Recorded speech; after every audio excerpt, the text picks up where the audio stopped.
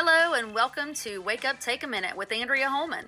I hope you are ready to have a wonderful time today learning about my ministry and others who are encouraging you to grow and show love. In a world of noise, it's hard to know who to listen to and who to tune out. Thank you for your bold choice today listening to Wake Up, Take a Minute with me, your host, Andrea Holman. Good morning, good afternoon, or good evening, depending on where you are listening to me from today. Interestingly enough, today I have a thunderstorm going on outside of my home, and I think it's very fitting given the fact that today's episode is called Sons of Thunder. This goes along with my current series, which is Who's a Mama Lion? I am, and I'm not going to stop.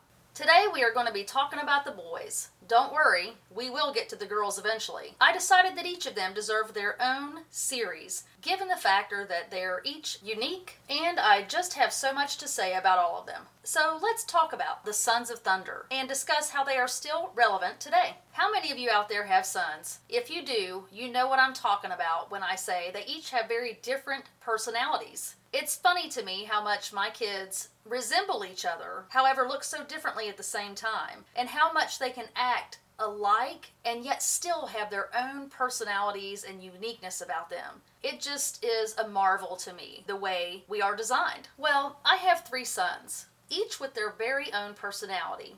One, I would say he's a lover. Another, a biter. From a very young age, he was a biter.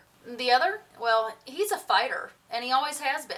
You know, when your kids are little, you start to see their individual personalities emerge. It's an awesome thing to watch them grow up and develop. Oh, believe me, it's a struggle along the way. There are many things as a mom I did not understand, I promise you that. But as they grow, and as we grow as parents, we continue to mature and think through some of the aspects of what we see them experiencing and recognize some of the changes that are taking place in their heart. Not that we could ever see them all.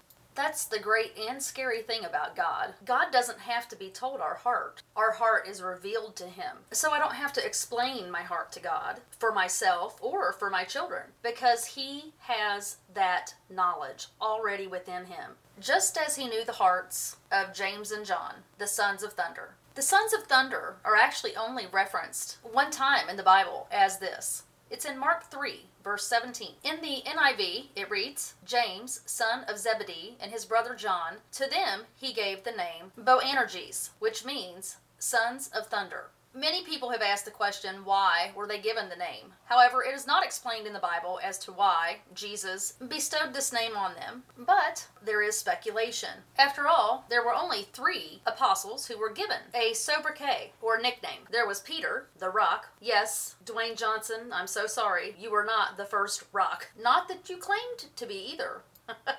And there was James and John, Sons of Thunder. They were the only 3 apostles to receive nicknames. Why is that? Well, that's not what my episode is about, so back to the Sons of Thunder. Why were they given this name? It may have to do with their personalities, or it could have to do with the purpose God intended them to fulfill. As a mother, I can say, I want my children to fulfill their purpose. But, with all honesty, the thing that intrigues me is thinking through what Jesus would have named my kids. I can't even imagine. Stop and think about that for a second. I mean, for each of my kids, I could build a personality chart right now and can come up with a pretty good name for them. However, I don't know their heart like God does, so the name I would have bestowed on them, maybe Jesus would have given them a different name. One thing is for certain, God does not make mistakes. Therefore, giving them this nickname certainly had a purpose. If you look at some of the stories based around James and John, you can tell that they were very passionate and they had a temper. Like the story in Luke when Jesus and the disciples were traveling to Jerusalem and they needed to find shelter for the night. There was a nearby Samaritan village which actually refused them to stay once they found out they were traveling to Jerusalem. Now when James and John heard of this, they were upset. In fact, so upset they said, Lord, do you want us to tell fire to come down from heaven and consume them? But Jesus rebuked them, which basically means he checked them and told them no. Hey y'all, this is Andrea Holman. If you would like to learn more about me, my upcoming music releases, speaking events, songwriting, or podcast that's happening now, please go on over to my website at AndreaHolman.com, or you can visit my Facebook at Official Andrea Holman. There you can get all the latest and greatest. Have you ever been checked by God? I certainly have. It's not fun either, especially when He is patiently trying to teach me the lesson, and I have failed once again to comprehend the full effect of the lesson. I am so glad that He is a patient teacher. You can see how their strong, passionate nature could be reason enough to call them the Sons of Thunder. God certainly knew their heart and their nature. Clearly, there was reason. However, there is speculation that they were given the name due to the fact of their purpose. I said it before, and I'll say it again. As a mother, I want my children to fulfill their purpose, and I certainly hope they figure it out much faster than I did. But one thing I know for certain, they will arrive to the knowledge at the exact time they are supposed to. So how can we examine the Sons of Thunder's purpose? Well, that's pretty straightforward and easy. Let's look at what they actually did later in life and see if that gives us any insight as to why Jesus would have possibly given them this name. The first thing we have to do is understand the definition of thunder. So you know me, I go to my trusty Google search, and what do I find? Well, thunder as a noun is a loud rumbling or crashing noise heard after a lightning flash due to the expansion of rapidly heated air. As a verb, it's the action of thunder. Now, of course, I have to look it up also as biblical terminology. So what does thunder mean? Thunder, in Hebrew, is known as the word kol, K-O-L. The definition is very clear. It's the voice of God. How about that? Can you imagine knowing that that word means the voice of God and being nicknamed that? I would think that would cause a little pressure myself.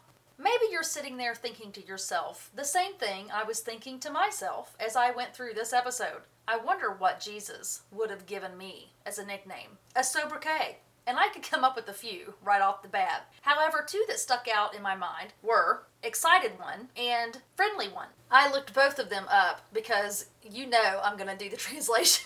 I just can't help myself. I definitely do not pronunciate them correctly, so I apologize in advance, but it gives you some idea of what it would have sounded like. So, for Excited One, Ehad Nirgash. And then we have Friendly One, Yedidotiyahod.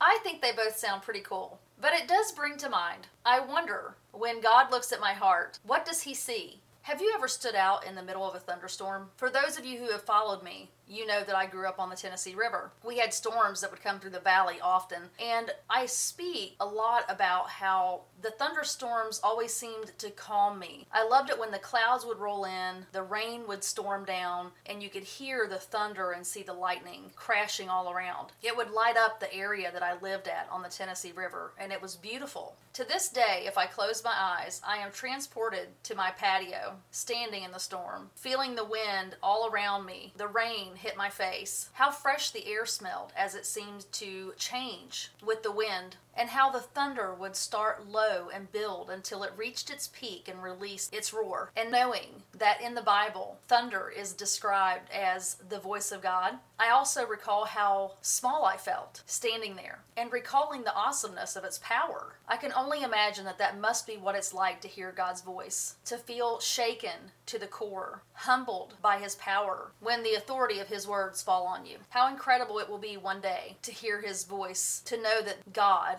cared about me, loved me, taught me, guided me, and created a purpose just for me to fulfill. Through this, I can see how people would speculate that this is why Jesus named James and John the Sons of Thunder. Thunder represented God's voice, and through God's word and His voice, there is authority. By assigning this name to James and John, it seems to imply He was giving them authority to speak, to continue to teach the lessons that He had taught them, to continue to show others about the faith and about His love that He had for them. John, the youngest apostle, was the only one not martyred. He actually died of old age. John's epistles, written late in his life, hint that he still possessed a fervency of spirit, especially in his denunciation of apostates and deceivers. He writes about this in the 3 books of John. However, in this writing, as you read through and learn more, you can tell that it's tempered with love. And how does he learn to temper his passion with love? Through his walk with Jesus. the lessons he learned, and by experiencing the love of Jesus. Interestingly enough, later in life, he earned a new nickname, the Apostle of Love. That's certainly a far cry from a man who once wanted to rain down fire from heaven on a village. So what was his purpose? Just to name a few, he actually wrote books of the Bible, and he is an example as to how God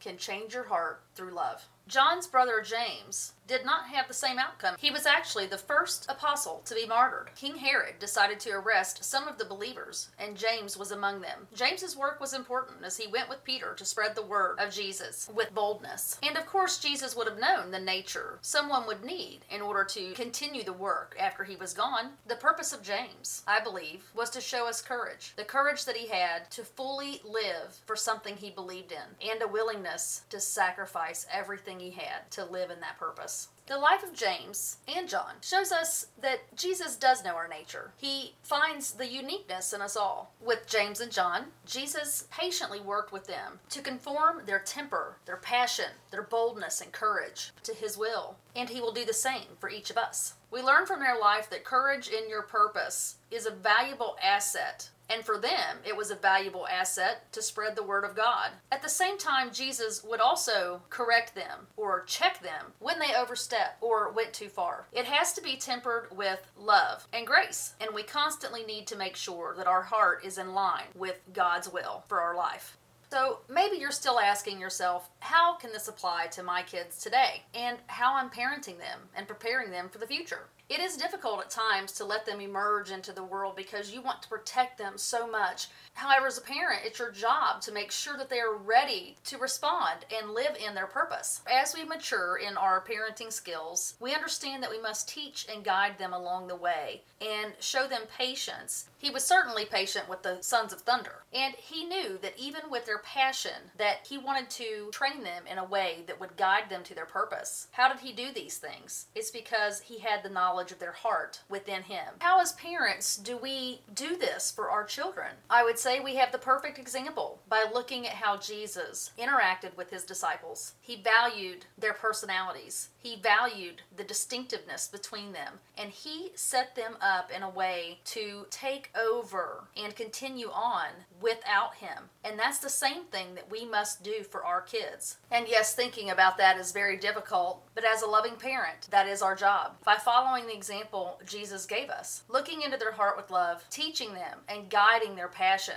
help them understand and listen for the voice of God, allowing them access to our inner circle, as Jesus did with James and John, so they can bear witness to our heart and love, with the sole purpose that they can move forward confidently, effectively, and fully in their purpose with authority. Interestingly enough, I think it's important to also note that they were aware of their nickname that he gave them. They carried that name with them every day they were with Jesus. But they also had a teacher who was willing to take the time to invest in them, to teach them how to utilize what he saw in them to fulfill their purpose. So when we speak our words to our kids, it's very important that we choose them wisely and that we invest the time to teach them how to use their life with purpose for him. I hope that you have enjoyed the conversation today and that you can tell from the two speculations we have that either or could have really been the true reason behind why God gave the Sons of Thunder their nickname. No matter what the case, it doesn't matter. It matters that we continue to seek his will for our life. Thank you for spending your time with me. Have a great day. Be safe, stay healthy, and as always, be you, because I'm taken. Hello, this is Andrea Holman. You're listening to Wake Up, Take a Minute podcast. I wanted to share with you my mission today. My mission is to help others be authentic and grow, to find their Wake Up, Take a Minute moment and step out into their purpose. Remember, be you, I'm taken. This episode is sponsored by In His Hands Promotions and Ministries, helping others share their gifts and God's message of love. You can contact them at info.inhishands@gmail.com.